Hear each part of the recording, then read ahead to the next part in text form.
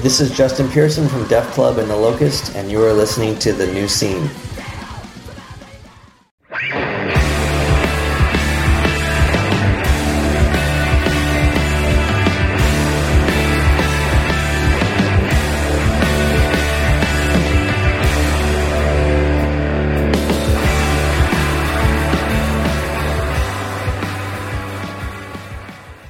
Hello, everybody, and welcome to The New Scene. I am your host, Keith, and we are back with another brand new episode. And in the guest host chair tonight, I've got Dave Masters from Signal Hill. Dave, welcome to the show. Keith, thank you so much for having me. Yeah, Dave, it's great to have you here. You were almost on the show in our first year. We had the whole band Signal Hill on. One of our only full band interviews, but you were unable to make that recording session, Dave. Do you remember? I do remember, yes. I'm sorry about that. I'm lame. But we know the good news is we have you here now, and it's good to have you here. Thanks, man. It's good to be here. Yeah, we've got a top tier episode for you today. We've got Jake Snider from Minus the Bear. It's a great interview. We cover it all. The history and rise of Minus the Bear. We've got stories from the road. We talk about the final tour. We talk about what Jake's been up to lately. We cover it all. I mean, you've heard it, Dave. Tell the people. It's awesome. I mean, being a fan of both Sharks Keep Moving and Minus the Bear, it was fun to sort of like hear him talk about both of those projects and, life on the road and all that kind of stuff. So yeah, super fun. And yeah, we were talking earlier, Dave, those bands were influences on you and Signal Hill as well, right? Definitely. I distinctly remember getting Highly Refined Pirates for the first time. And I really loved that EP afterwards, Beer Commercials. And those, like, definitely in the early days of Signal Hill, like that Beer Commercials EP and Pirates were both ones that I think as a band we all pretty much agreed on, at least Brian, Rishi, and I. I'm not sure if Tim was a huge fan or not, but I do know that at least the strings portion of Signal Hill were all pretty down with both of those bands, actually. Yeah, I would imagine Tim is a fan because I know he was a fan of Botch, and I feel like if you're a fan of Botch, you have to be a fan of Minus the Bear just by association. Yeah, that's probably true. He might have been. I don't remember. I know that Rishi and I, in particular, nerded out about a lot of that and a lot of those like Sharks Keep Moving tracks. He'd even sent a song recently, a Sharks Keep Moving one that he's like, man, I haven't listened to this in a while, and sent it over to all of us. And so it's timely that you had reached out about this too, because it was in the air, so to speak. Oh yes, the synchronicities happen all the time with this show, and I'm happy to make them happen. But I remember hearing Highly Refined Pirates for the first time. Perfect album for a perfect age, for a perfect time. Early 20s, figuring stuff out, partying. It just all fit together perfectly. And Dave Knudsen is one of my favorite guitar players. I mean, I can't come close to replicating anything he does, but he was a big influence on me.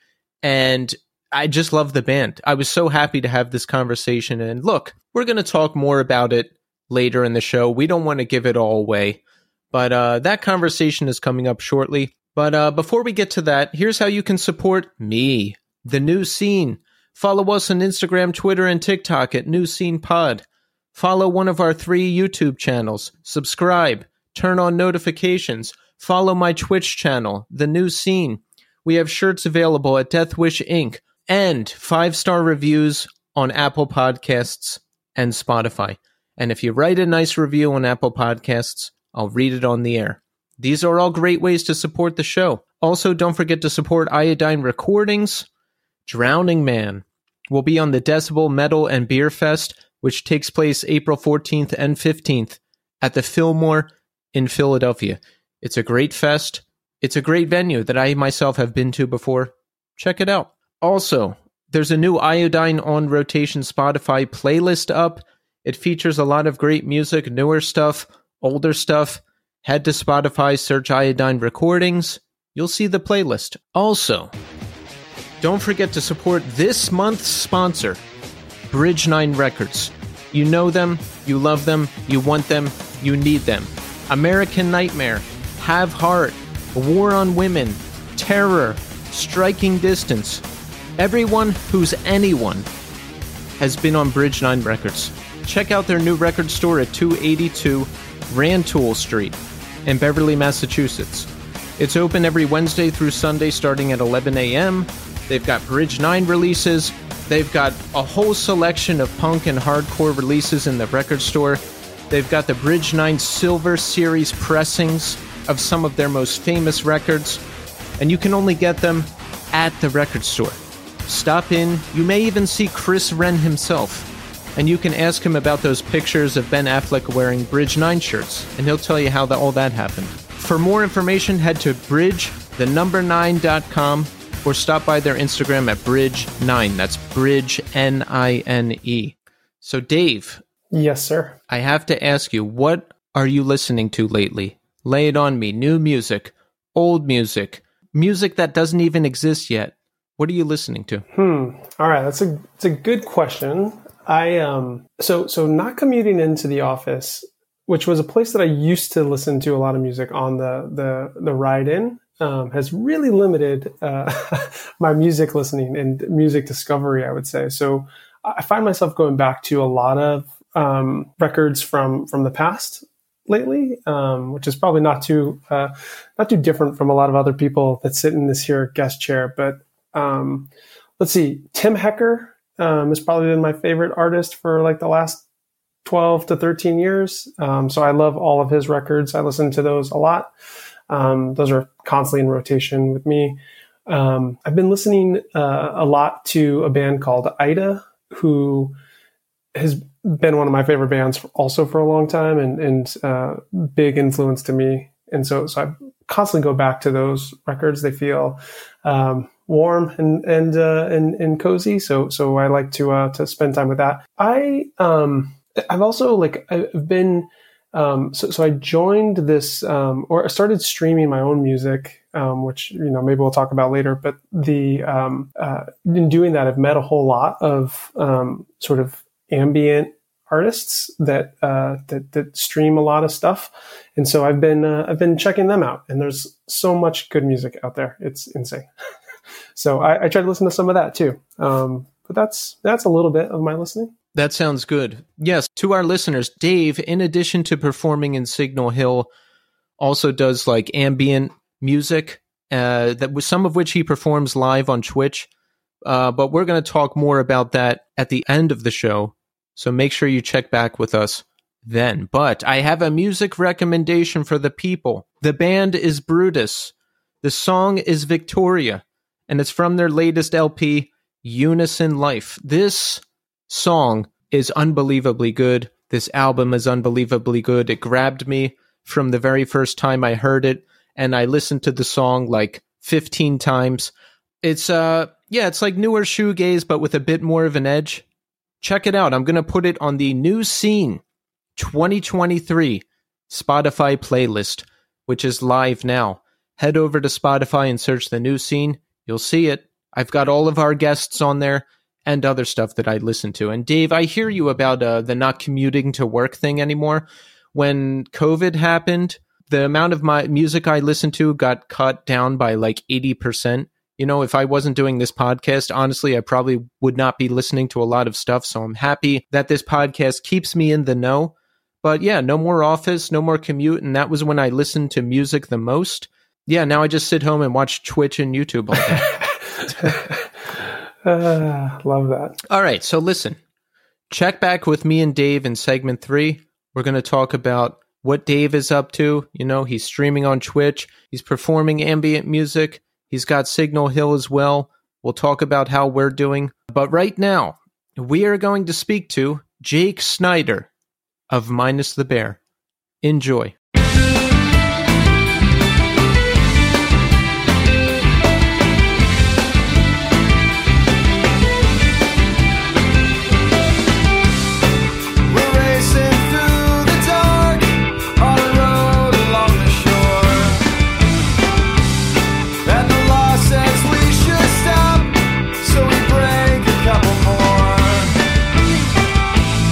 With the windows all down.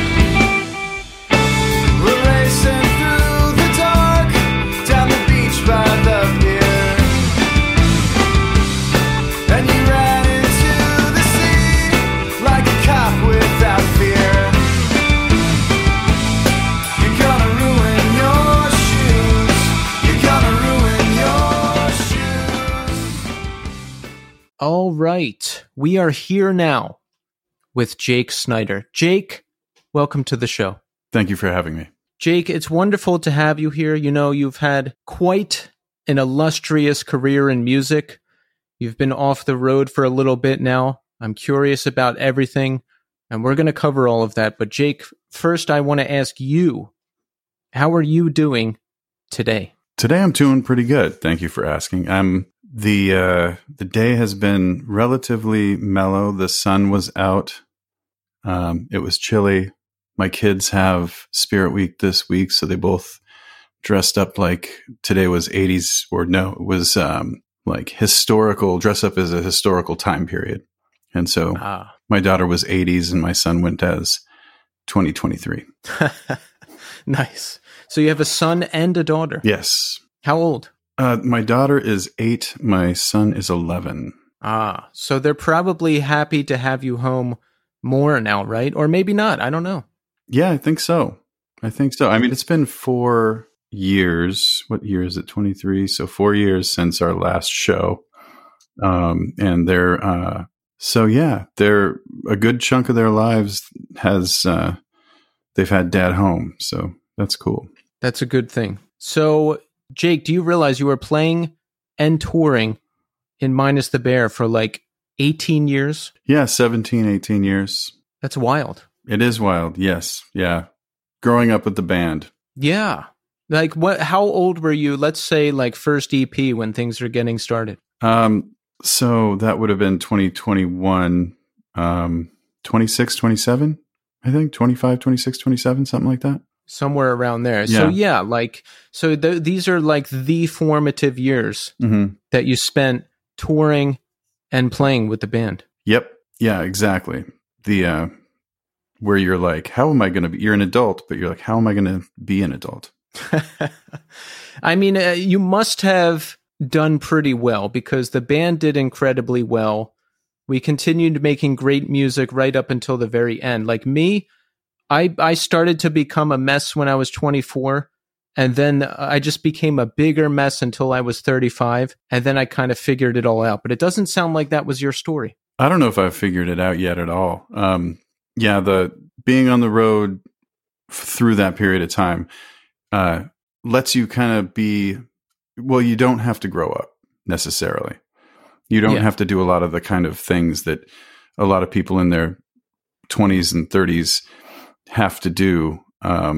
So I don't know. Sometimes it felt a bit stunted almost in a way, but now in reflection, looking back at it, but starting to get things figured out. That's good. That's good. When you, during the height of the band, you know, when things are really picking up through to the end, were you just doing the band? Like, did you have to work other odd jobs and other things to make ends meet? No. We stopped working other jobs probably in just a few years into the project. So 2005 or something like that, around the Meneceloso era. Okay. So it must have been a big change for you in 2018 once the band is all wrapped up and you're entering a new life, or was it? How was it for you? Well, it's an interesting question. You'd think it would be a big change, but it was an easy segue, because when we come home from tour, we come home and kind of have that same experience until the next batch of writing or the next tour comes up, where you come home and it's kind of over for a while, and you get to get some space from everybody that you have just seen for 24 hours a day, for 6 weeks or whatever. And so coming home from that last tour, it was kind of similar. You know, you're home, you're with your family, you're decompressing.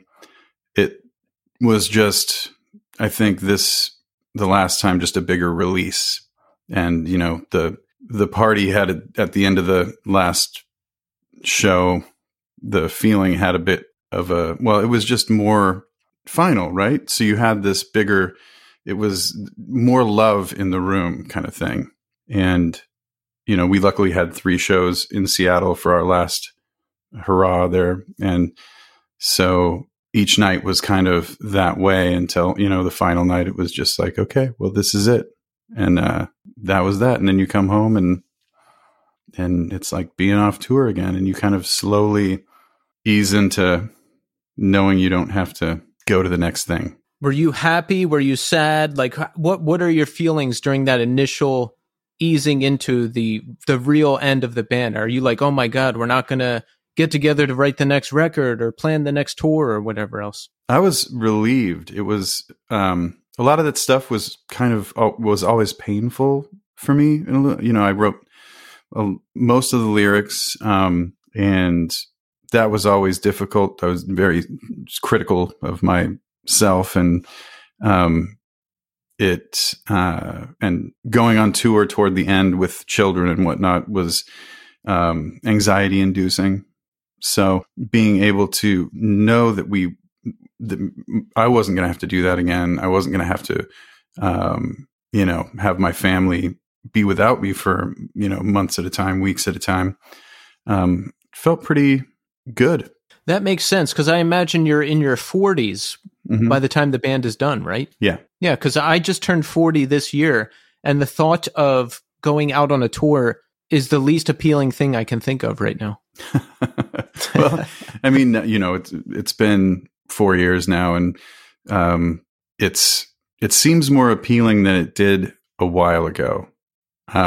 Now these days, and especially with going through a worldwide pandemic situation and the isolation of that, and I mean, I'm sure you've noticed a lot of bands have reunited and taken advantage of this kind of return to normalcy in the live music scene. And like bands that, I grew up with, it's like, yeah, I mentioned to a friend of mine earlier today, I was like, it would be nice if some of these bands would, leave some stage time for some of the younger kids these days. The story of how Minus the Bear ended is not typical. I feel like most bands just burn out and then it's done one day. But you and the rest of the band had the opportunity. You announced the end of the band, and then we had a farewell tour and farewell shows, correct? Yeah.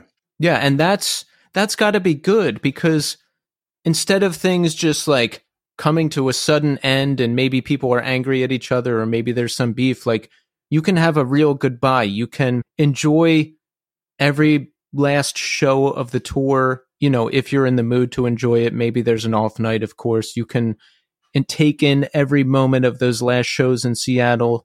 You can be with your friends and family and have like a real good send off and a real good end to things. Yes? Yeah, that was the best part of the experience, was having it be a kind of cathartic, really kind of like a family feel to the whole last tour. We were all doing pretty good. We had our relationships were really good with each other, and we had an amazing crew on that tour. And the drummer we were playing with is Josh Sparks. He's one of the nicest people in the world, one of the best drummers that I've ever played with, and having him around really helps elevate any room he's in.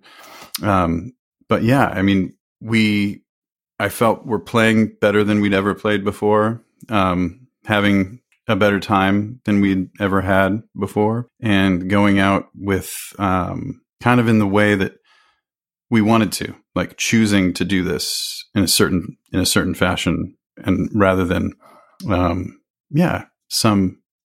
lucky to not have those kind of conflicts. I mean, we'd had them in the past, some pretty big personal issues, but we kind of pushed through all that within the professional world of things. And so it was nice to be able to be somewhat settled and be like able to make a decision and do it while we were kind of on the top of things rather than heading down the hill toward the bottom. Exactly. And that's what you want to do. Like Jerry Seinfeld always talks about the end of Seinfeld, and he was like, no, I'm ending at the top so we don't just like peter out and people get tired of the show. It's like a comedian's set. There's a perfect amount where it's like you leave them wanting more and they're happy. And if you go over that, then they're like sick of you. But I think you did it the right way. And look, not most bands can't choose that because there's so many unexpected things. There's a big fight or there's some controversy or I don't know. I've been in bands where it's just over one day. That's it. And no one really says anything and you don't know what's going on. But you know, this is the best case scenario here with Minus the Bear. Yeah, it was ideal. So when did the band decide it was going to be over? Like what was going on? How did you know? I personally felt like I just was kind of done with it. I didn't want to make another record. Like I had, like I said, a lot of anxiety about traveling, leaving the family and whatnot. I wasn't in the best mindset when when I'd made my decision. Don't make decisions when you're, not settled, but whatever. It was, and also it was like, okay, so if I what else are we going to do? Are we going to wait until things kind of decline or we have an opportunity to kind of do it now and see what else the world has to offer each of us? And yeah, I mean, I don't know if, I don't know how the rest of the guys felt when I kind of approached the band and was like, I can't really continue with this project too much longer. And because it was like, our livelihood. So yeah. But I think, I don't know, everybody seemed to come around to the idea that this was what, the trajectory was. So you break the news to the rest of the band. When does this happen? How does this happen? God, I don't even really remember. It was, and the other guys might hear this and be like, that moron, it's not what happened. That's okay. It's the best to your recollection. Yeah. I mean, it was around the Voids period of time, around that area of the band's history, 2017-ish. And, I don't know. I wish it was a better story. Like I could have, taken them all out to a nice dinner and been like, you know what, baby, this is it. That's what I'm curious about. Cause I'm like, these messages have to be delivered like at the right time in the right way, I've learned. Mm-hmm. So I'm wondering, like, do you just drop it on the table and everyone's like, haha, what? Or is it like, I guess it just happened one way or another. Yeah. I'm not sure if it was expected. And I'm not sure if I expected everybody to be like, what the fuck, or if I expected them to be like, finally somebody said it or whatever.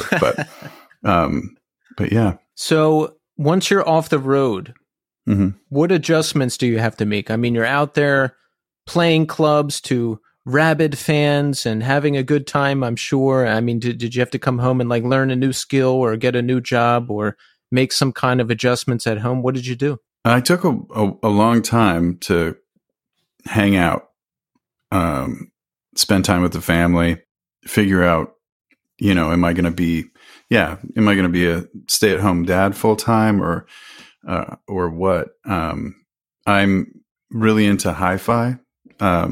So, stereos, turntables, really nice speakers. So there's an amazing hi-fi shop in Gig Harbor that's just across the Narrows Bridge from where I live. And that's where I started to go when I moved to Tacoma. I started to go there to check out gear and buy gear.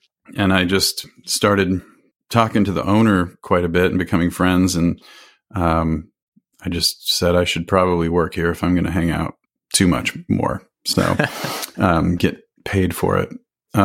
So I've been doing that kind of moonlighting over there a couple of times a week for the past, I don't know, four years or so. So pretty much since things slowed down. I mean, I actually started working there before the last tour. So I kind of had this little kind of fun gig going on, but I never really, I'd had thoughts about like, oh, maybe I'll open a hi-fi shop someday. I should probably work in one if that's my idea and see how it works. And now I've kind of discovered that that's not necessary. I can just kind of let him own the hi-fi shop, my boss. But Yeah, and then, the kids have kind of grown up and grown more independent as time has gone on. So it's not quite as necessary for me to be like as stay at home. But I haven't really delved back into music or too much in the creative sense of things. I'm more kind of interested in how music sounds on the other side coming out of speakers these days. Yeah, I was curious if you had like started a new band or are still playing. I admire people who can do that. Like one band will end and then they'll jump right back into a new one, and that creative fire is always burning. I don't think I'm like that. If this podcast ended tomorrow, I don't think I'd ever want to look at another podcast again, or at least like for 10 years or something. I'd want to be away from it for a long time, and I'd want to do something completely different. Yeah, I mean, for me, I had no real interest I thought I would do it at some point. And, I noodle around a guitar or whatever. But I did join, Eric Ockery, a friend of mine that he's a drummer. Like when I was a kid, he was one of my favorite drummers. He's in this band, Tree People, Goodness. He played some percussion on some Built to Spill stuff. But he was in this band, Christ on a Crutch, with Nate Mendel from Sunny Day and Foo Fighters. And so it's kind of like this, institution, Northwest institution. And I met him during the recording of Voids, and he played a little, I don't know, shells and some percussion on that, a couple songs. And we discovered we both live in Tacoma. So we started hanging out, and another local Tacoman, Justin Tominga, he and I were friends. And so we all got together and started jamming with one of Eric's friends, Nate, on bass. And it ended up being called Jen, Jenn, just our, JJEN, just our first name's initials. And we recorded, 6 songs, just truly kind of jammed some stuff in the studio for, like, Eric was renting time and he wanted to kind of just see what happened. And we put it out on Bandcamp, I guess, or TuneCore, however TuneCore distributes music. And that was 2019. And I think it's really good. I think it's really cool. It kind of imploded, like just personal conflicts within the band. And it was really not ever what I would call a band, more of just like a project. And yeah, but that's pretty much the biggest commitment that I'd had post band. But yeah, I totally like it. If anybody wants to check it out, JJEN, I got to check that out. And the band I'm putting together now, we cannot agree on a name no matter what happens. So I'm like thinking of the first letter of all of our names now. Mm-hmm. And I'm like, will that work? Mm-hmm. Could it work? So I don't know. We'll see. If you have like consonants and vowels, you might be able to work it out. I'm going to see. If everybody's first name if it's all K's, I wouldn't do it. Yeah, it's a 3-piece too. We'd be in big trouble. But yeah, it was all instrumental stuff. And it was a lot of fun in the studio. I have to check this out. I'm a big fan of instrumental music, post-rock, some ambient stuff, you name it. Good stuff. What are you into right now? What of that? Do you ever listen to Hammock? Mm-mm. No? No. They are my absolute favorite band. They do it all. Straight ambient, straight instrumental, more post-rock stuff, more traditional band stuff. They're extremely versatile, and I absolutely love them. Sounds like spelled like it sounds. Yeah, just like Hammock, like the thing you lay in. The thing you lay in. Yeah, they have a million albums and they're all good. My favorite is Everything and Nothing. Okay. You have to check it out. I'm writing it. You hear the clicking? I'm typing it into my computer. Yeah, I could tell you were. I'm glad because that it's going to change your life. That's scary. We'll see. We'll see how it goes. Yeah, I mean that's kind of what I'm into for the most part these days. Is that kind of instrumental electronic, and if it electronic, I mean some vocal electronic stuff, and almost 90% with women singers. But yeah, like Nils Fram and Burial, or this group Desolate. Check out them. Their record Exceptionalism is awesome. Man, everything for a band that's like a, drums and bass and guitar and sometimes keyboards. That band is probably my favorite group in the last decade. Oh, good. When I edit the show, I listen to all the recommendations and bands people mention, so I'm excited to dig into this. I haven't kept up on post-rock lately because I'm so busy with this show. I'm pretty much just listening to like whoever the next guest is. Sure. But I love the classics, Mogwai, Caspian, all that stuff. And then Hammock is like releasing a new album soon, so I've been listening to that. So yeah, I love that kind of stuff. I would love to be in a band like that one day, but we'll see. We'll see what's in store. Yeah, so would I. I mean, having that, playing, so would I again. I mean, Sharks Keep Moving had some of those instrumental tunes back in the day. And that stuff is fun to do. Saying something without words is a difficult but worthwhile project. It really is. I get annoyed when people listen to post-rock and they're like, oh, where are the lyrics? And I'm like, no, man, like you don't need the lyrics. Like you can build a whole story around a song just with the feeling and the music. You just don't need it. Yeah. Don't be impatient. Listen to it a couple times. Yeah. Like Explosions in the Sky, Your Hand in Mine. You're telling me you need lyrics for that? Yeah. No, lyrics would ruin that. Yeah. I mean, lyrics ruin some bands anyway. Yeah. Do you ever hear lyrics in a song? Like this happens to me sometimes. I hear a really good song and I'm like, fuck yes, this is awesome. And I think it's going to be instrumental. And then I hear someone start singing and I'm like, nope, I turn it off. Do you ever do that? Yeah, sometimes. Yeah. There's just certain vocal styles or whatever that I'm averse to. The music might be cool, but if somebody shits on it with bad vocals, it's difficult. I mean, maybe my voice is an acquired taste as well, but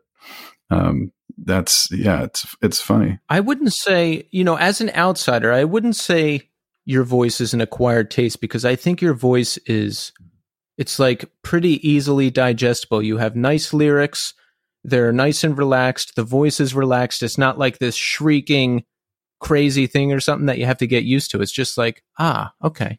It's like a nice brandy. Nice. I like that. That's a great compliment. I mean, a lot of the stuff that, like even everything that band I was speaking of earlier, they have, the singer has just a really unique voice, and I can see how, like, I'm really attracted to that's his style and like the style of the band or whatever. But I think that might be a more challenging sound. I mean, even when I first heard the band Karate, I was like, his voice. And then Karate turned out to be like one of the most influential bands to me, or like Chavez, Matt Sweeney's voice on that is like, but I could see how people would be like put off by it. But it's like, for me, I'm just like, this is the shit. I like that. I was going to ask like, who inspired you? Take us back a bit. You're in State Route 522. Yeah. Mm-hmm. Yeah. And then Sharks Keep Moving after that. What's your thing? Like, what music grabbed you? What bands are you seeing? Who are you trying to replicate?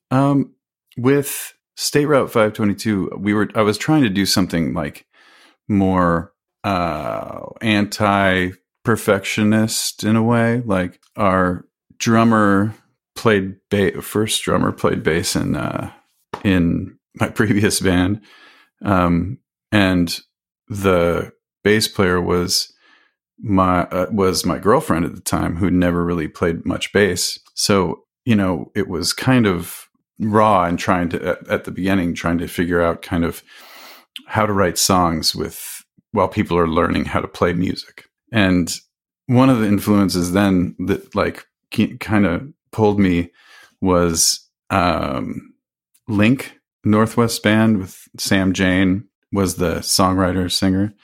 And it was just this kind of like really honest and earnest, very stripped down aesthetic. So like that kind of stuff, a lot of the Pacific Northwest kind of somewhat quirky music. I can't even really think of a hell of a lot. I mean, back then, and we were also kind of there was a lot of influence from the like San Diego scene, like Angel Hair or the VSS, or like some more screamy kind of proto screamo bands that we took on some of that, but not apparent in the end result. I don't think too much. Yeah. I was still like, loved Superchunk and a bunch of the kind of Midwest Firehose and that kind of music and at that time. And, just kind of kept going and got into the like Tortoise and Juno 44 and a lot of that touch and go, Drag City, that realm, and karate and that kind of non-West Coast stuff, I would say. Yeah, there's it's it's just too much to really put it all in. Like there was too many influences. I wonder if that was one of the problems back then. But I think it worked out. And you know what? I say this all the time. I think having a wide range of influences will only help you as a songwriter, because when I was a kid and I wanted to be in a band, I would be like, I like X band. I want to sound like X band, period. Done. And you're going to limit yourself that way. And now I pull from crazy places and end up writing, more interesting stuff. Yeah, 100%. Yeah. I mean, it was all the Seattle stuff at the time too. Your Nirvana and Soundgarden, Mudhoney and all that kind of stuff, as well as the more underground, like Behead the Prophet, No Lord Shall Live, and Unwound, and Built to Spill, and Tree People. And then I was also listening to Slayer, Metallica, and hardcore bands, Northwest hardcore bands like Undertow, and just all kinds of, you get something from everything. And I mean, it could be even, a painting or a poem or something. You obviously like are constantly influenced, and you're a filter for all this stuff. Around when Sharks Keep Moving is performing, moving into Minus the Bear, how old are you at the time? So that's 99, 2000. So, I mean, 25, like at the end of Sharks, beginning of Minus the Bear. So where are you at that time? Are you thinking you want to do music full time? Like, do you have any sort of plan as far as life goes? Like, where are you at? I knew that in Sharks that wasn't probably in the cards. So I didn't consider it too much. I just kind of thought we would keep playing and see what happened. I mean, I think at the end, Sharks was a pretty awesome band. It was me and Nate Turpin, one of my closest friends at the time. Jason Clark, who ended up playing with Pretty Girls Make Graves. He was in Kill Sadie, and Morgan Henderson, who's now in Fleet Foxes. And it was a really cool collection of people playing, and but it was a transitional period, like where I had like a real job, and I was married. I think I was almost married. Fuck, who knows? And yeah, when I heard like the guys, I was friends with all the guys in Minus the Bear, and I heard that they were kind of that Aaron and Dave and Corey and Matt were playing together, and they played me their demo tape, and I was like, yes, this is great. Who's gonna sing? And they're like, oh, Dave or Corey, or, I was like, hear me out. What if I sang for the band? And like, it started as kind of a side project to everything, because everybody had like, their bands, Botch and Kill Sadie and Sharks. And so at that time, I didn't consider it until we'd finished the first EP, and like we set the band up kind of from the beginning to have the potential. We were like, okay, let's make an agreement. Let's get a booking agent. Let's, try to give ourselves a foundation so that if we do want to give it a go, we can. So you did that. Yeah. And then it was like, how quickly can we make this happen? I feel like pretty quickly it happened. I caught wind of the band after the release of Highly Refined Pirates, like many others. And I mean, things happened pretty quickly after that album came out, right? Mm-hmm. Like, I feel like everybody liked the band right away, and you were off to the races. Yeah, we were lucky enough to have Suicide Squeeze kind of from the very beginning, like from, I believe, before I joined the band, he was friends with Aaron, interested in putting out a 7-inch record for the project that they'd had going. And so he put out Gigantic before, like that was done basically before we'd played a show. So we already had a label. We did a little bit of touring on that, did Pirates, and put a lot of effort into touring on that and getting the best support slots we could. And I mean, it had a pretty good response. I mean, it wasn't like overwhelming, and it wasn't, we still had a few years of really kind of slugging it out in small rooms and certain cities with 2 people in the audience that weren't us or the other bands, and sleeping in the van sometimes, or sleeping in everybody, 5 people in a hotel room. Yeah. Motel room. I don't want to be, I don't want to lie about it. It was a motel. So yeah, it took a long time to get it to the point where it was like a comfortable situation. So yeah, I remember seeing you early on. I think I saw you at the church in Philly, Unitarian Church. And then not too long after that, I saw you at the Truck in Philly. Mm-hmm.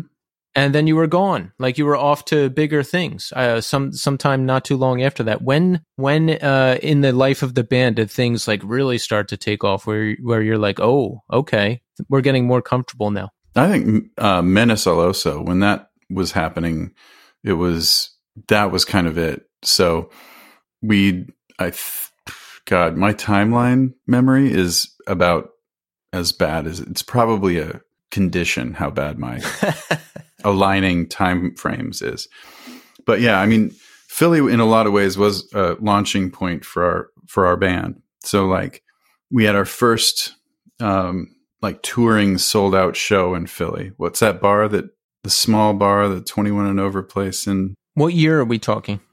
This is pretty early, probably 2003, 4, 5, something like that. Let's see. Would it have been Pontiac Grill? Khyber? Oh, yeah. Yeah. I forgot about that place. Yeah. Yeah. It was like you had to take out part of the stage to load it into it was an interesting venue. So yeah. And then yeah, the TLA and being able to kind of progress from the church to it was interesting playing. We'd played the church we played there for a while, and then did the one Khyber show, which was a little bit like, this is interesting. And then up to the TLA, which was, we were like, this is like a legit club.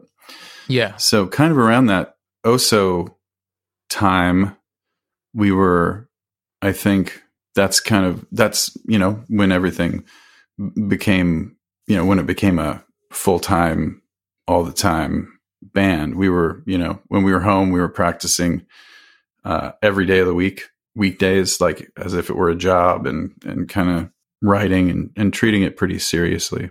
And, we got to tour with some amazing bands at that point, like opening for Braid, opening for Cursive, played a few shows with Pinback. And yeah, it was, starting to get some festival traction, and yeah, it was cool. Was that the most fun time for you in the band? I don't know. I think that it got more fun as time went on. So it was always hard, but once it got a little easier, once we got into like easier traveling arrangements, like a bandwagon or a bus, that kind of thing, and not having to worry about hotels, being able to, the venues in general had green rooms. We didn't have to stay in our van to be out of the venue. Just getting more money, that kind of, and like you're getting to the point where we were able to concentrate on playing the show rather than like survival mode constantly.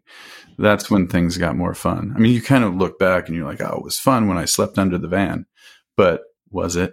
All things kind of shine up in, reflection. That's something that you look back on now and it's like, oh, that was fun. But when it's going on, it's not that fun. Yeah, you don't remember how hot it is and like that there's like a cricket next to your head.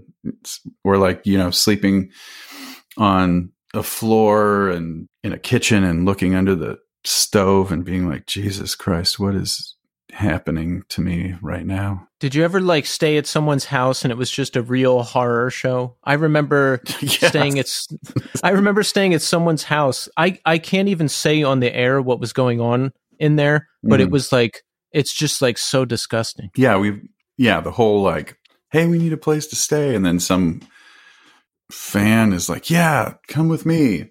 And you get to this, it's inevitably 45 minutes away from the venue. Yeah. And then you're just inundated with like, I love these people, by the way. I'm not trying to talk shit, but like, questions. And then you sleep on a couch that smells like cat pee, if you're the lucky one. And somebody always has to sleep in the van to protect it from theft. Good times. Good times. During that time, we're talking Mensos, and after that, are people still buying records? Are we still like, it's not like the deep trenches of the internet and social media yet? Like, are we still selling records? Like, how do we know we're doing well? We were selling like CDs, compact discs, getting play on the college music radio, like CMJ was a thing. So you could look at the charts and see where your songs were going. Yeah, it was very different. Like we always had vinyl, but yeah, we sold a ton of CDs back then on the road. And, that was, a huge, we're talking like, this is the period of time where you printed out your MapQuest directions to the show. Yeah. So like there was no streaming at the beginning. There was like, I'm sure it was starting up in some, infantile form, but it was just physical media, which was pretty great. And even as things progressed it quickly became, Napster, LimeWire, and all that stuff emerged quickly after we began. And even that we kind of saw as a alternative to being on the radio or something. We were like, it didn't really bother us because we were like, okay, if somebody can spread it around this way, word of mouth, and hear it for free, they're maybe going to come to the show and buy a t-shirt. But yeah, back then it was definitely like compact discs and CDs, and we sold lighters and shot glasses and anything to get a couple bucks. I first heard of Spotify in 2011, I think. And I the idea of streaming was like, I was like, ew, no, like I want to own it. So, if we were up late listening to music, this was when you could just Google like Minus the Bear, Mediafire, and get like any record that you want at all. It was like those file sharing, those file upload sites were running rampant. So when did you see things shift, and did you have to make like any adjustments, or did you have a big enough fan base where it's just like, no, we just continue touring and selling merch? Yeah, it didn't really, we pushed through it. Like it didn't change anything. On the road, the merch sales continued to climb. The rooms got bigger, and the merch, it just kind of, CDs stopped being part of it. They just went away, and it was all vinyl, which is great. It's heavy, so you have to have a shit ton of boxes of vinyl, but like, But it's, I thought that was really cool that you could have the vinyl was always the consistent seller from the beginning of the band to, Oh, really? yeah, to the end. So yeah, that was pretty cool. Like I was into it. I was heavy into vinyl and just as a reproduction method. So I was pretty focused on getting as good a quality product as we could. So yeah, I love that we would always have that available for people. Yeah, I didn't even know records and vinyl were a thing until I got into hardcore. And then like you could only buy stuff on 7-inch. And then I'm like bothering my dad, dragging his turntable out of the attic. And I'm like, we have to get this thing working. And he's like, why? What the hell are you doing? Like, I miss that though, because now you can find everything on Spotify and YouTube, but you get into a new band and then like, it's like, oh, okay, I have the CDs, but it's like, oh, they have these random 7-inch, split 7 inches out there. And then you like track those down on eBay and it's like this hidden gold that you find a new song that you haven't heard before. And then you got to get the turntable to play it. It was like, I don't know, it was more rewarding. Mm-hmm. Yeah, you have a thing. Yeah. An item. It's really weird to not have that anymore. Yeah, I do probably at home. I do probably 80% streaming and 20% vinyl. There was a period of time like when the band was going on, and I thought, and streaming quality truly was fucking garbage. Just not, in my opinion, listenable, or like even iTunes purchases at that point in time, album purchases. I did it to hear the music, but I still thought it sounded awful. And so, yeah, like my home system was all like there was only vinyl for a long, not to brag or be a snob about it, but like that was kind of my focus. So, and, still even like from the, early mid 2000 or early mid 90s, still have like racks of 7 inches from all these very temporary bands, and some that have continued on, but yeah, it's cool to have that. And back then it was a starting point, like I put out this State Route 522 7 inches and Sharks 7 inches and things like that. And it was like the cheapest way to get music to people. And you'd charge $3 for them, and and you'd press it like 1,000 of them, like a psychopath, because that was like the point at which it just made sense that you could actually sell it for a little bit of a profit if you sold all of them. But you'd end up with, I still have boxes of Sharks 7 inches that I should probably try to sell. Yeah. Slide a couple of those on eBay. People will buy them. Yeah. I'll do that. I'll make a fortune on the side selling my old band's shit. It's been in an attic for 20 years. What do you think? You want it?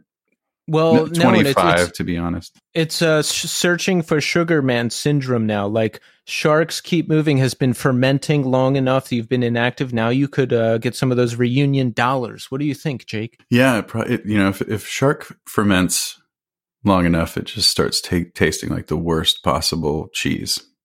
I've been to Iceland and they have the fermented shark there. It's pretty gnarly. Wait, you've had fermented shark? No, I haven't had it, but they have it there. I was going to say. I think Corey's the adventurous eater, and he had he didn't enjoy it. Yeah, that doesn't sound good. How do you feel about cassettes? I'm annoyed by them.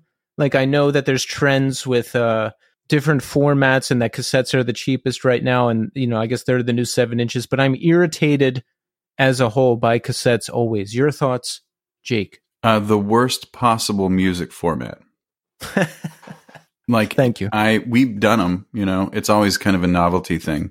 Do you drive a 1998 Civic? Like, do you have a cassette deck anywhere? Like, do people have these things?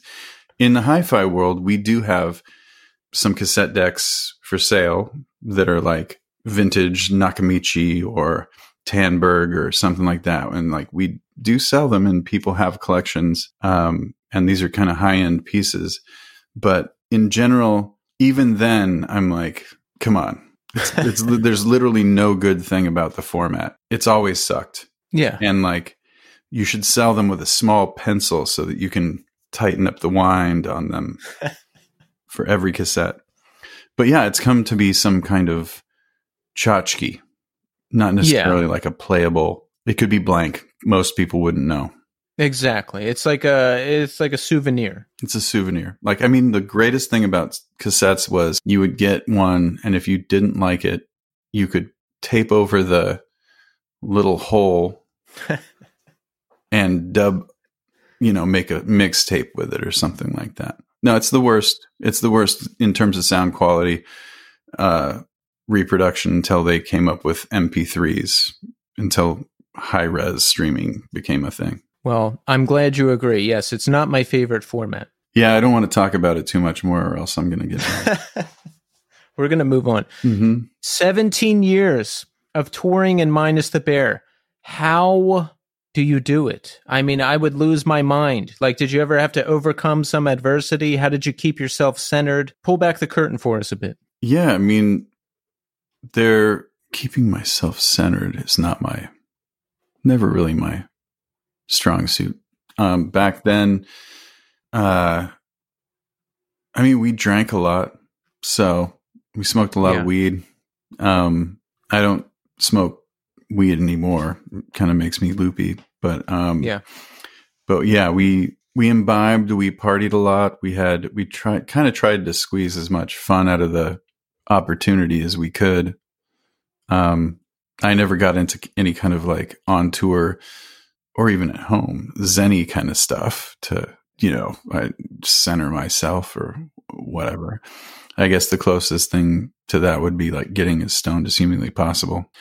But yeah, being out there with the bands that you're touring with, like that was the whole thing. Like there's nothing that beats those kind of friendships that are transitory, but like become this really intense closeness. And you might not talk to them for 10 years, but when you see them, like you had experiences together that no one else can really relate to. Yeah. And when we toured around, like, let's say like Boston, for instance, we had like a lot of great friends, like, the people from 27 who we took them to Europe, and, the Cave-In guys. And, we just had a crew of people, and like that would come out to all of our shows and hang out backstage and whatnot. And we had some people like the 27 and Cave-In people, obviously maybe not obviously, but they were like lifelong friends and, really close friends. But we would have these groups of people that kind of came together and became friends in our backstage room. And like every time we would come to town, they would all have this little reunion with us, our reunion with them. These friends would see each other again. And then they would probably never see each other until we came back together. Oftentimes they would become friends in quote unquote real life. But like, yeah, you'd have this kind of after years, it just becomes like this reunion thing. Like you're in a town like LA and you have people that come from different places and different peoples in the band's life, but they've seen each other, once every 6 months for the past 4 or 5 years. Yeah, I miss stuff like that. Like, I never developed any kind of adult skills until, I don't know, the last couple of years. So I drank a lot and I did a lot of drugs, and that's just all I did. And you're talking about like those transitory relationships. I do miss stuff like that. Like, oh, we see these friends because these people are here at a bar, and we go here and we meet the dealer and we're out all night till 4 a.m. And it's like, I do miss that stuff, but I can't do it anymore or I will die. Yeah, I hear you. I could probably do it though. I think I could do it. But yeah, like, I mean, some of the people that we tour with are going to be like, no, you don't. But I try to come out and see the bands that we've toured with when I can. I don't live in Seattle anymore, so it makes it very difficult to get there. And like, Seattle's usually for a lot of the bands for a lot of bands isn't a Friday, Saturday stop. It could be a Tuesday stop or whatever.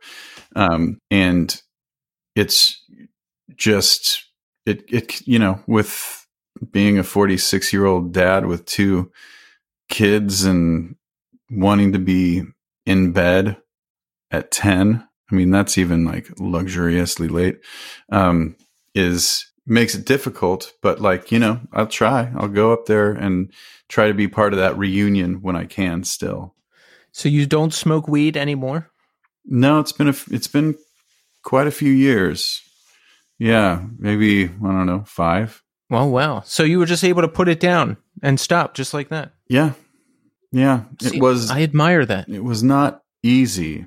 I'm one of those people that kind of gives a side eye to the idea that it's non-addictive. It was, I mean, I would do that with cigarettes too, though. Like I would not smoke at home, but I'd smoke on tour. Yeah. So sometimes I can be that on off kind of thing. Yeah. But yeah, the last time I stopped, I was like, it was a difficult transition, but it was easy to stop. The aftermath was not easy to deal with. But then it got better. What was the aftermath? Sleep stuff and that kind of thing? Just like anxiety, no appetite, moodiness. Yeah. Like normal, like things that you would consider, things you would consider normal with like quitting a thing, a narcotic, or like even quitting everything is somewhat, probably quitting gambling would give you some of the same results. It really would. Like any addiction there's going to be like a physical and mental adjustment period. Any addiction, even gambling. Yeah. So, I mean, it was probably one of the best changes I've made in my life. And holy shit, I've saved so much money. Yeah. When I quit drugs, I got like this sober app and it tracks like your daily spend. And I think I was spending like, I don't know, 40 grand a year on things. What we do for fun. Dude. I had one of those for smoking and I was just like, holy God. And I smoked American Spirits like some kind of psychopath. Yeah, I did too. They just never end. It's crazy. The yellow pack is the one I would have. And I had a thing. Like you said, you would only smoke on tour. I had the thing I would say. I would be like, I only smoke when I drink, but I'm constantly drunk. Sounds about right. Yeah. So cigarettes I could always pick up and put down somehow, but other things weren't as easy. Yeah. I mean, it's and that's kind of the one of the mainstays of touring is obviously these substances and the availability, and it's on the rider, and you roll into a town and you're like, we need an ounce of weed. We need you could do it. You could do that. Oh yeah. Oh, that's awesome. Yeah. Like on the rider, would you have like weed on the rider? No, but we would. It was. Yeah, you can call it. There was people who could get things done. People can get things done on the road. Yeah. Nice. Anything spicier? Could you be like, look, I need some Molly and some Coke and some K. Do you have a guy? And then they would like run and get it. Could you pull that shit? No, not really. Oh, that wasn't necessarily our bag. We were like a bunch of hippies rolling around playing math rock. That's the way to go, because like once you get into the other shit, everything falls apart. I mean, I'm no angel when it comes to things like that, but it was never something that was like never was like, that was a treat, that was like, beef stroganoff. Can't eat it every day. Exactly. Brooklyn Vegan recently ranked all of your records. What do you think when you see something like that? I think it's awesome. Like there's people still actually like thinking about it. And it was, I think related to the 20th anniversary of Pirates coming out. And it creates like a bunch of, amongst the fans, a bunch of controversy because nobody ever agrees. Yeah. It's almost like there's an orthodoxy of what you're supposed to like in the Minus the Bear catalog, in what order, in a way. but like, I don't agree with it. And, the band never knows what they're supposed to think about their own music ultimately. But, yeah, the great thing was that piece was called like worst, minus the Bears albums, worst to best or whatever. And yeah, well, like, that's what they said, worst to best. We've got Infinity Overhead at number 8, and then Pirates at number 1. Like, do you look at that and you're like, oh, well, who are you to call my albums best to worst? I'd probably get a little offended. Well, and then they had, a lot of comments about that kind of thing where people were like, there is no worst record, which is nice. Yeah. I'm like, thank you. But if you read even the Infinity Overhead blurb about it, it was incredibly kind, and it was, whatever the quote unquote worst one was, the writer really liked that record still. So I guess you have to pick a worst if that's like the angle for the article. You have to pick a worst. Yeah. And it's nice that it's not like, holy shit, this is a bad record. Why did the studio not shut this down? But yeah, I mean, and that's the thing. Like, I think Infinity is one of my favorite records. I put out like each band member a while ago put out their ranking of the records, and mine was wildly different than everybody else's. But what's top of the list for yours? I think it's Oso. And how come? It was just, that's where we gelled. It's where it kind of came together, and like the recording was awesome and had a pretty cool story overall. It wasn't in any way a concept record, but like it seemed like a cohesive piece of music or album. Yeah. That's one thing I really like about your lyrics is they just paint a really good picture and story without being too like, like with some singer-songwriters, it's like literally a story. Like Johnny came home from the war and then he met Mary. But yours it just kind of paints like this broad stroke picture of like nice things. And I like that about it. Yeah. I mean, that's always been kind of the intention, was to kind of focus on a vibe or like a moment and give it to people.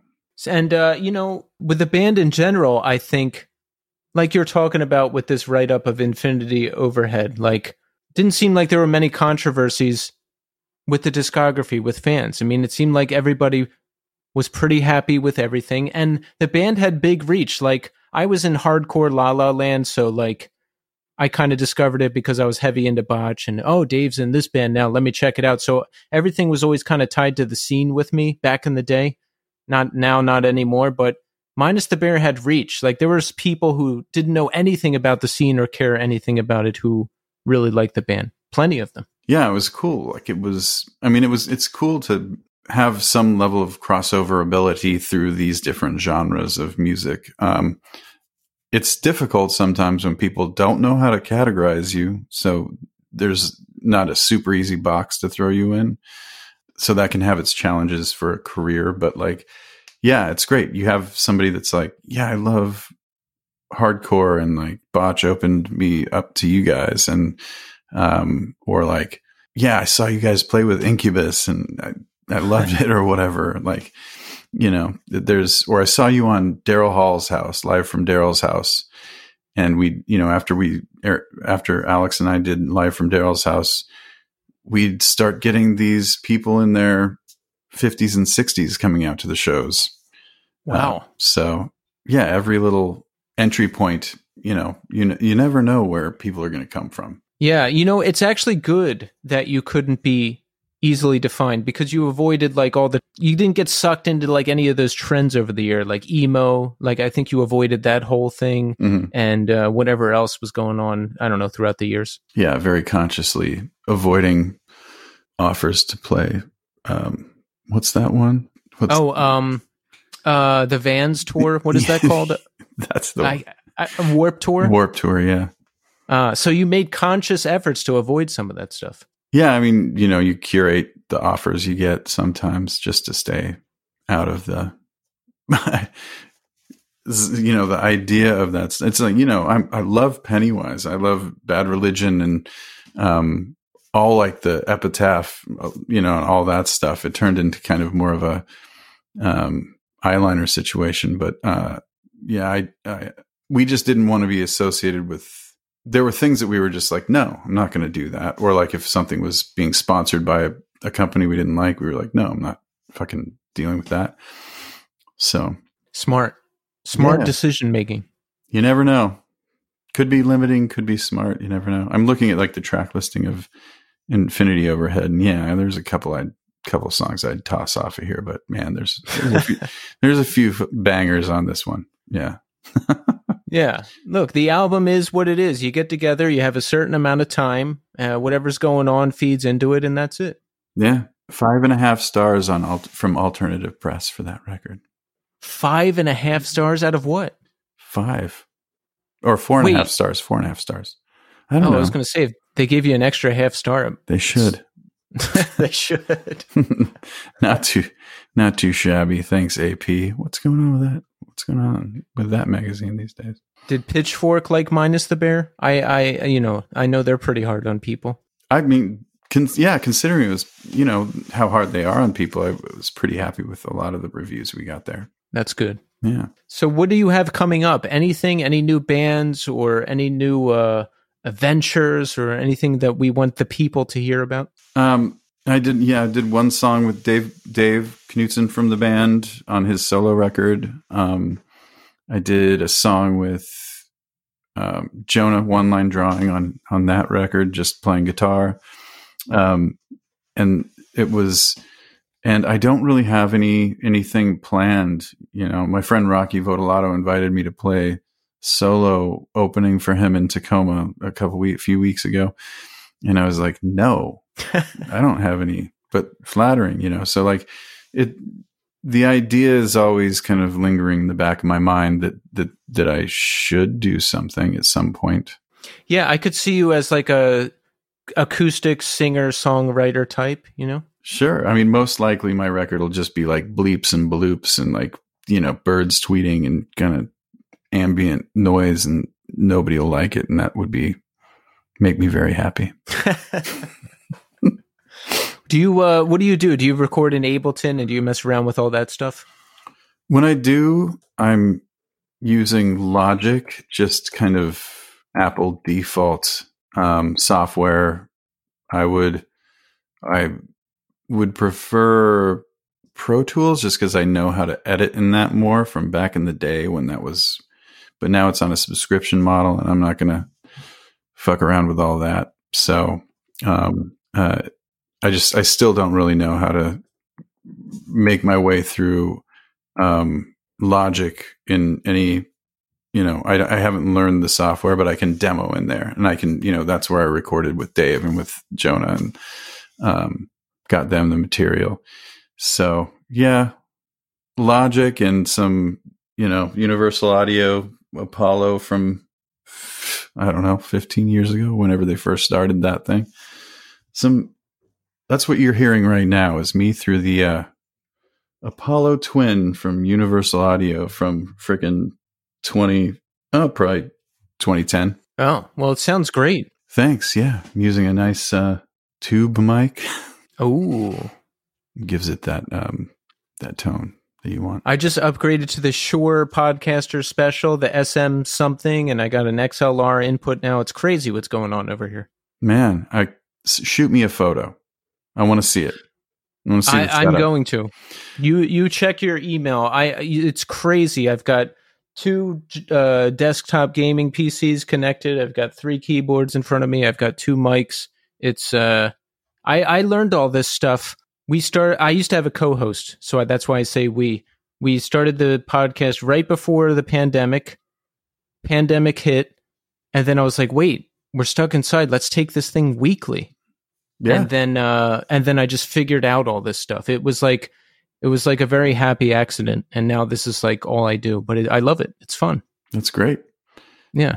No, cool. I'm going to send you a picture of the setup. You'll like it. Just ignore all the ugly cords hanging in the background though. Oh man, you got a little cord hygiene helps Yeah, I've been watching YouTube videos. I'm going to do it eventually. There's no time.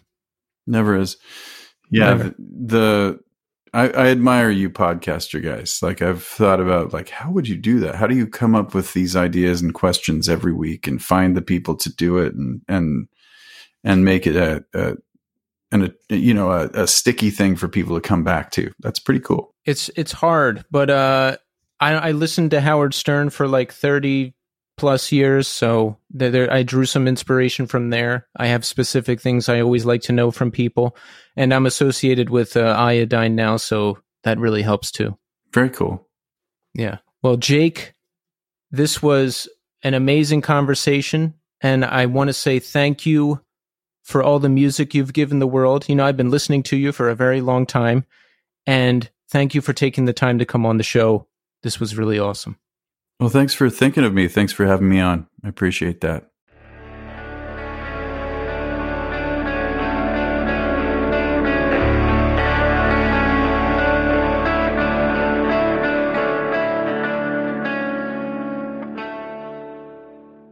And there you have it. Jake Snider.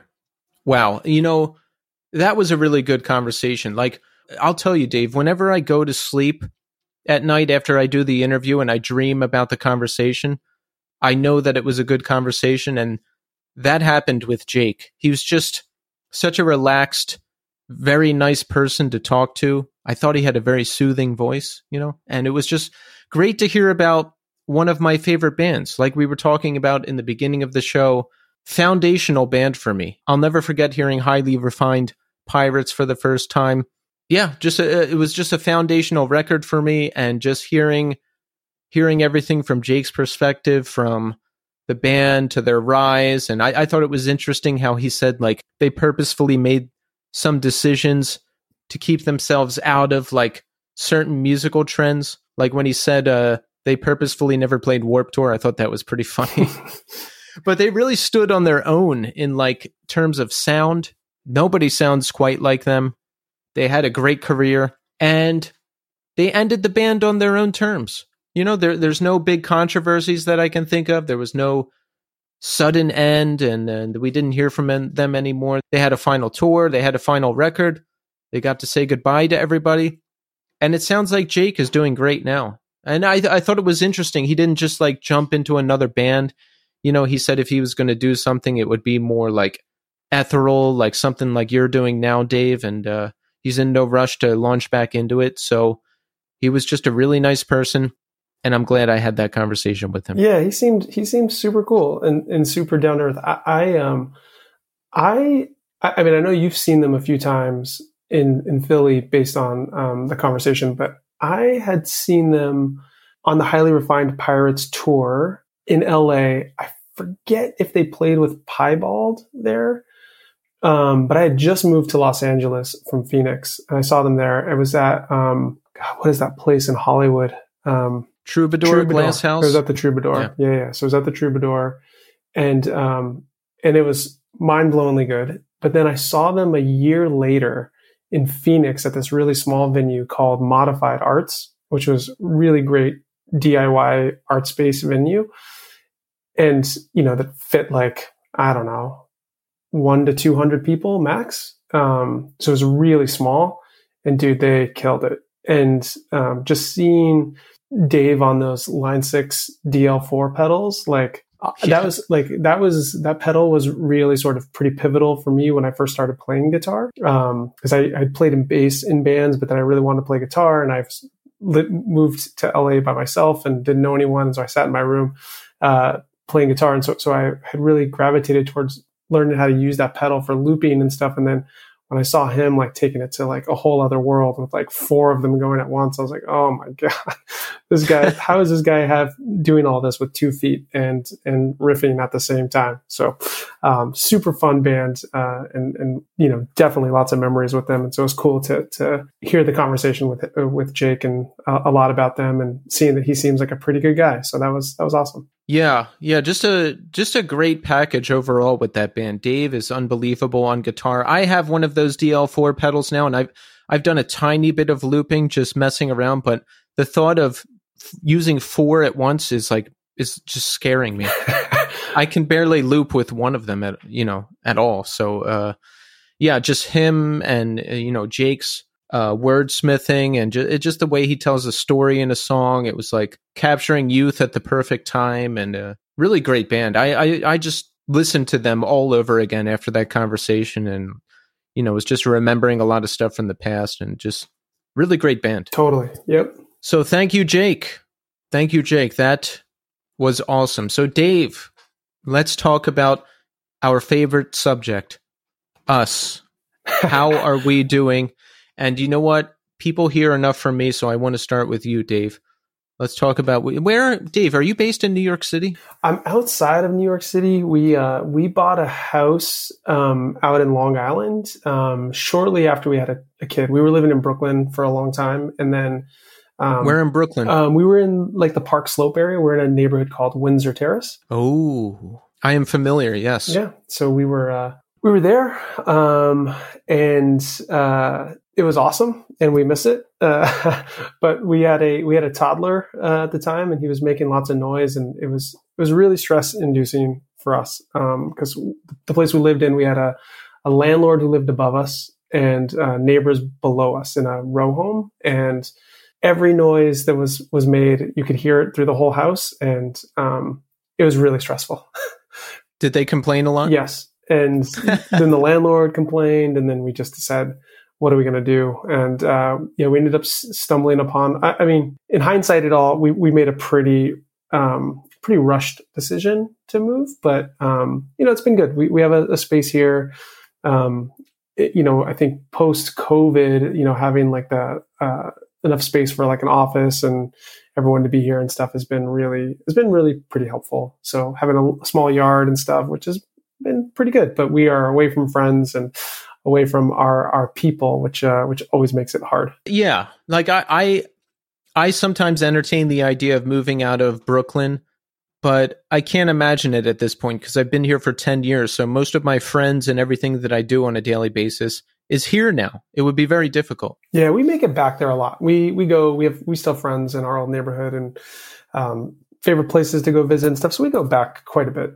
Couldn't you have just told the landlord and the neighbor to like get over it? Because that's kind of the way it goes in New York City. Like if you have rugs down, like if you do all the things you're supposed to do, like it's kind of that you just have to deal with it. Yeah, and being a parent, you go through a fog of where you're not sleeping very well, and you're just very like, I don't know, that extra anxiety was I don't know, it was really getting to me. I don't know why. In hindsight, it was such a short period. Like in the grand scheme of things, it was probably a decision that if we could go back and kind of change some things, we probably would have. But it's not all bad either. So yeah, and whenever stuff like that happens, like I automatically think I'm doing something wrong. Yes. And I just want to fix it right away. Like I don't think like, wait, is this my problem? Do I need to fix it right now? Did I actually do something wrong? Like I'm just like, okay, sorry, like, Totally. Yep. That's exactly how I probably overreacted to try to or overcorrect, I should say. Yeah. Yeah, because it was causing a lot of angst in me for some reason. I don't know why. No, it would have caused that for me too. Like I've been on the opposite end of that where I'm somewhere underneath somebody making a lot of noise. And well, I didn't do anything about it really. I just kind of dealt with it because I was afraid if I said something, it would create an awkward situation like what you went through. So I just dealt with it. But I guess that's part of living in this city. Yeah, that is kind of it, right? Everyone's sort of on top of each other. You're going to deal with noise living in New York City, period. Big time. So Dave, in addition to your work in Signal Hill, you are now streaming on Twitch. And I love that because I'm on Twitch 24 hours a day. Not streaming so much. I really don't have a whole lot of time to stream. I tend to do that when I have a day off or a week off or something like that, the holidays, that type of thing. But you are on there and you are performing ambient soundscapes. Talk about this. When did it start? How did it come together? How did you start doing it? Yeah, so Signal Hill, just as a band, we are located all over the place. So Brian, UK, California, New York, right? Yeah, and Brian's up in Oregon. So getting together is really difficult. And right at the start of COVID, like literally we had a tour booked. It was going to be our first shows in like 4 years. Oh, I remember that. I was going to go. Yeah, I forgot. That's one of the many shows in March that I was going to attend that got canceled. Yep, exactly. Yeah. So I still have all the merch here because we basically bought a whole bunch of merch, had it shipped here because the first show was in New York, and we were going to play, and it was going to be our first time getting together, and COVID hit and literally canceled the full tour. So that was a bummer. And since then, directly after that, me and Rishi started working on new songs, and we'd already been working on some new songs sort of across the pond. But, it's hard doing that as a band. There is no instant gratification other than like sort of writing a part, but then you're sending it and you're waiting for everyone else to listen to it, get some ideas down. And so that kind of, that process just takes time.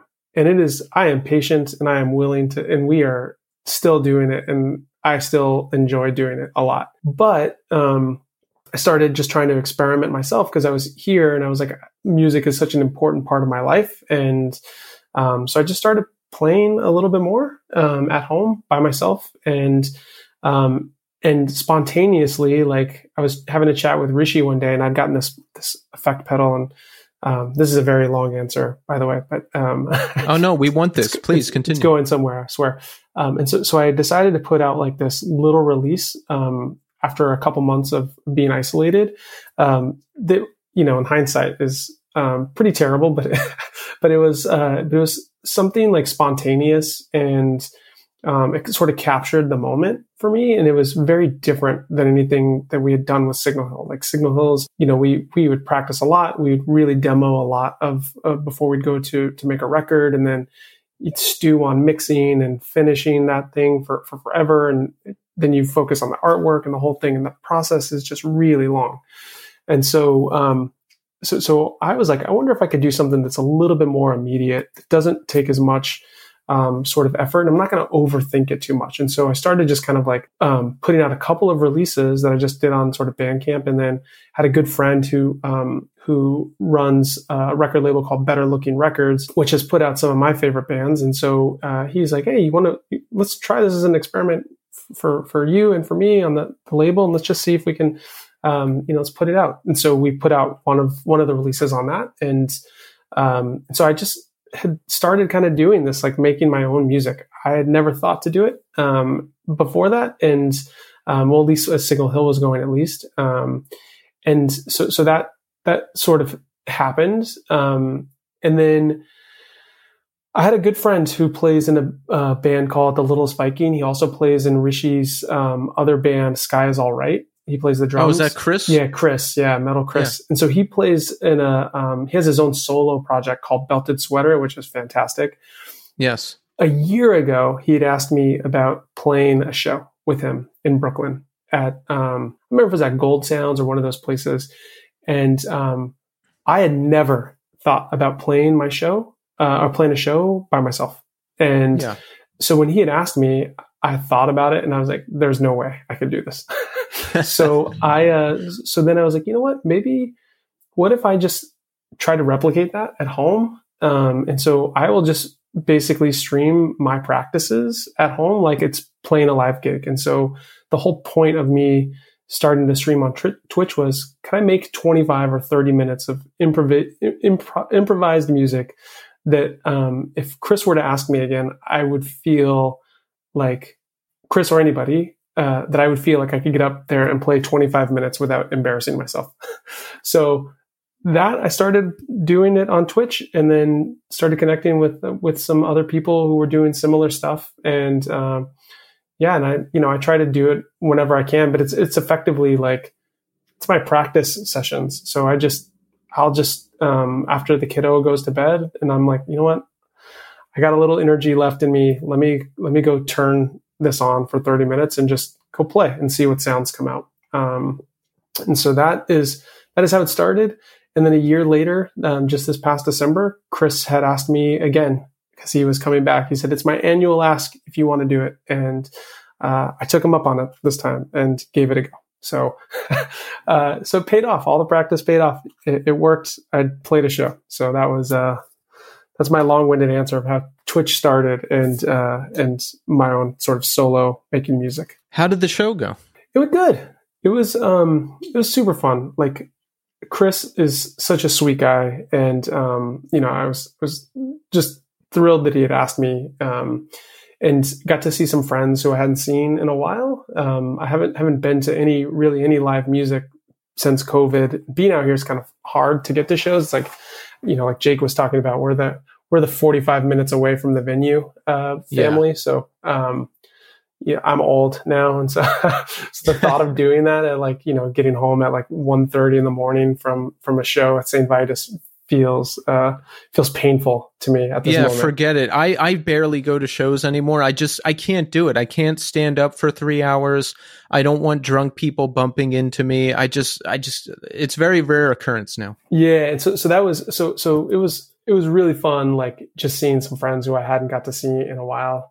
And it's my kiddo who just turned 7. He is really, he's so sweet. He thought me playing at a show, meant that there was going to be a lot of people there. And so he's like, how many people were there? And I was, I don't know, 15. He's like, 15,000. And I was like, well, no, not quite that many.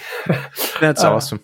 But it felt good. And I would, I'm at this point now where I feel like I could do it again. I felt like I learned from that show, which is very different than doing it in your bedroom on Twitch. But yeah, so it was fun. Yeah, it's got to be great too. You have this thing, it's yours, you're performing, you call the shots, you write, and you perform it by yourself. You don't have to rely on other people. And that was part of my beef with being in bands before. I'd be in a band, I'd invest all this time, and the band would always end. Usually, sometimes because of me, but not always because of me. And I'd be like, God, now, I never thought to myself, hey, you can do something yourself. Until this podcast came along, I never thought, hey, you can make your own thing. You can do your own thing, whatever it is. Yeah. And it's one of those things where I really don't overthink it. I had done this. So in addition to the Twitch thing, I had sort of I had tried to commit to putting out more music too. And so I put out a new release every Bandcamp Friday last year. I'm not going to keep doing that this year, but it was such a fun project. I started it in January for the first one. And the way the whole thing came together is I would just record one of the sessions from Twitch and then, cut off the start and the end, which are always a little rough on those, and, rip the audio. The artwork is effectively me and my 7-year-old, we paint pictures, and then I just take a photo of it, drop the name on it, and literally upload it to Bandcamp. So I got to the point where I could record the music, have the artwork done, and upload it to Bandcamp within 30 minutes. And again, it wasn't overthinking it. Some of those releases, I like all the music is stuff that I still feel good about today, but it was, just an exercise in trying to sort of build this muscle of saying, you know what, not everything has to be perfect and precise. And you can still continue to sort of release stuff and continue to do stuff and have fun with it and not worry so much about it. I'm not, if you look at the Bandcamp play counts, it's not flying off the shelves. And I don't care about any of that. It's at some point, if somebody stumbles upon it and really likes it, that's cool. And if nobody did, hey, that's also okay. It's still me doing what I like to do, which is creating things and putting it out there. That's great. That's the same approach I take with this show. I do it every single week. So while I do obsess about things and try to make it perfect, I also keep in mind it's every week. You do this every week, so I have to get them out the door. And on the other hand, I'm putting together a band. I've been working on it since just before COVID. And So we've basically been working on these 4 songs for 2 years. So it's like the juxtaposition of those two things, which I imagine you have with Signal Hill too. Like when you listen to Signal Hill, some post-rock can be meandering or experimental, but Signal Hill is very precise. There's repeating parts. It's almost like verse, chorus, verse, bridge. If like you imagine vocals over it, it sounds like a lot of work goes into that. So it's nice to have that. And then you have your own thing where you can just do your thing and put it out there. Totally. Yeah. That's exactly how I feel. Like we have enough material for a new Signal Hill song. Like me and Rishi have written like guitar parts for, I think, 8 or 9 songs. We probably have more than that in sort of like some sort of demo or rough shape. But like we got enough that if we got serious about it, we could probably crack out an album.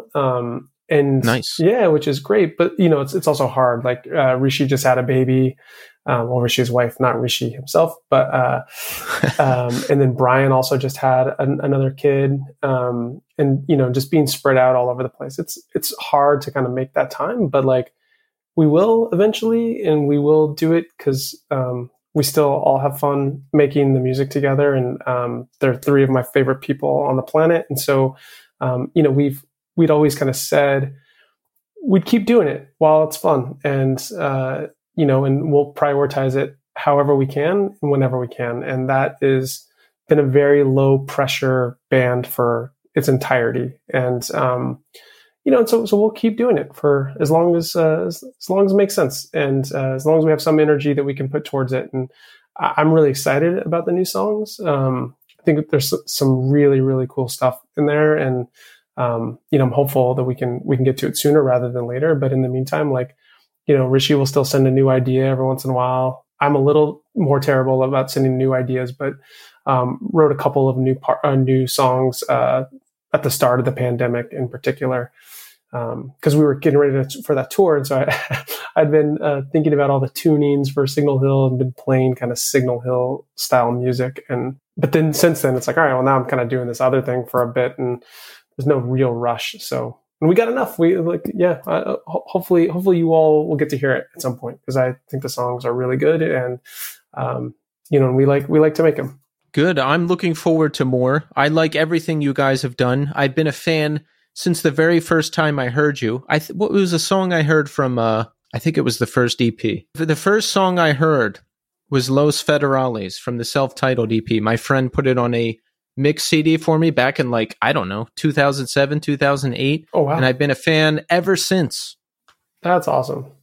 Yeah. It's always crazy too. I never knew how people would hear or get those records too. Like, we played a lot of shows in the LA area because that's where we were all living when we were like the most active. But like, yeah, it was, it was such just like a labor of love that we'd play some shows, made a record, play some more shows, make another record. Rishi moves to Europe. Okay. He comes home. Let's make another EP. And so, we just kind of got into that rhythm. We had no other kind of like grand ambition. There was no, we all knew that we just liked making music, and we just wanted to put it out. If we liked it, we thought other people might like it. And that was really the kind of the extent of it. And so it's always wild to hear how people heard it. It's like, wow, how did you get that CD? My co-host was the person who put it. My old co-host of this show, Tommy, was the one who put it on a mix CD for me.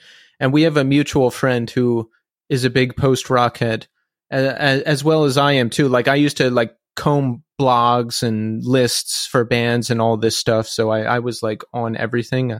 I don't do that anymore because I don't have the time. But listen, whenever a new band comes across my desk and I hear it and I like it, that's always good. But yeah, Signal Hill has been a favorite of mine for a long time. And I'm looking forward to a new record let's say when it happens. We'll be optimistic here. I was going to say when and if it ever happens, but that sounds too ominous. Yeah, it's really funny. We were just texting the other day too, because there was some travel that was occurring, and it's like, oh, a couple of you are going to be together for an extended period of time. Maybe you can book some studio time and work on these tracks. So I don't know. We'll see. We'll see if it happens. We have recorded. We've been a band apart from each other longer than we've been a band together, which feels really weird. We were super active for like the first 5 years, so from like 2004 to like 2009, and then Rishi moved away, and then he moved back, or he was going to move back, and I moved to New York, and then Rishi ended up moving to New York, and so he and I, during that period, we got to write so much stuff together. It was like great. He lived around the corner from me. We were playing a lot, super fun. And like that was when we wrote the Chase the Ghost record. And yeah, so like, but we haven't lived in the same city since 2009. So that feels, so we've gotten a process down, being a band that's kind of spread out all over the place, but now it's a little harder with just more responsibilities, and it's harder to just kind of say, hey, we're going to spend a week in New York kind of recording, because I have a kid, two of the other guys have kids, and so doing that is a little tougher these days. So we're just slower about stuff now. Right. Well, you know what? It'll be worth the wait. I can wait, and I'm sure everybody else can too.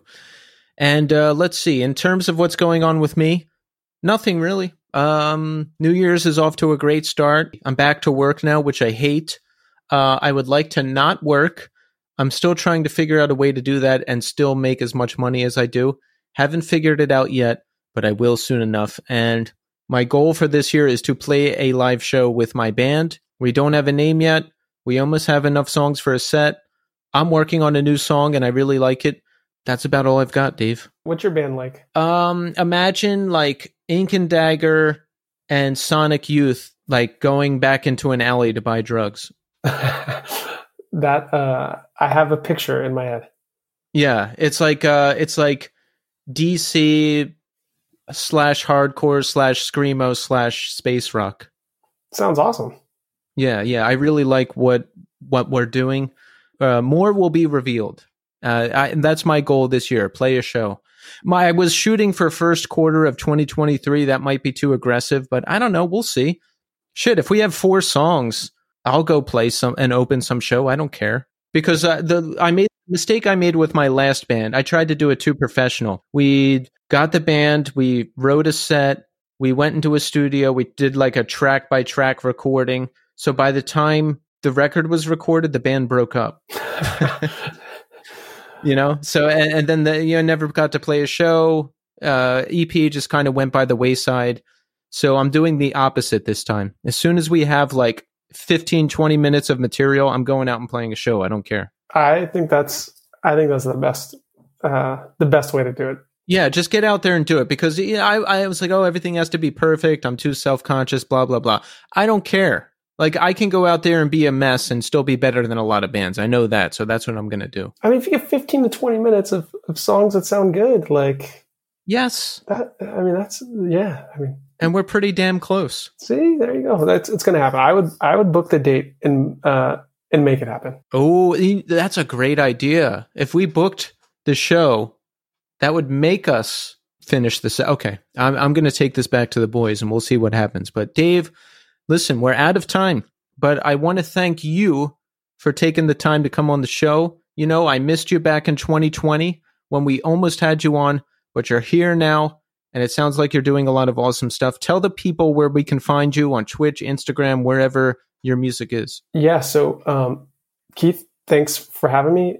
Super good to be here and finally getting to connect with you. So I can be found on Instagram, Twitch, and I'm just trying to explore a little bit with like YouTube, just kind of uploading some of the videos up there too. But Dave Masters Music is the handle for all of them. And then, of course, Signal Hill. So just search Signal Hill Band, not the one in Nova Scotia, Halifax, Canada. That is a different Signal Hill, though they play a lot of cover songs. So if you're into that sort of thing, you can maybe check out that Signal Hill too. Though that is a different one than us.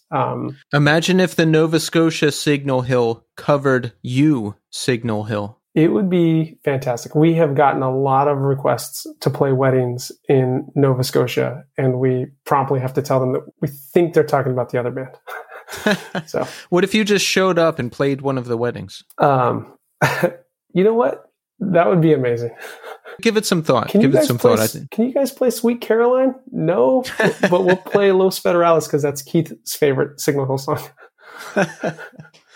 Well, listen, thank you, Dave. And look, we're going to end the show with one of my favorite Signal Hill songs, Stunning Clarity. So I'm back next week with a new episode and a new guest. Thanks, everybody, for listening. And until next time.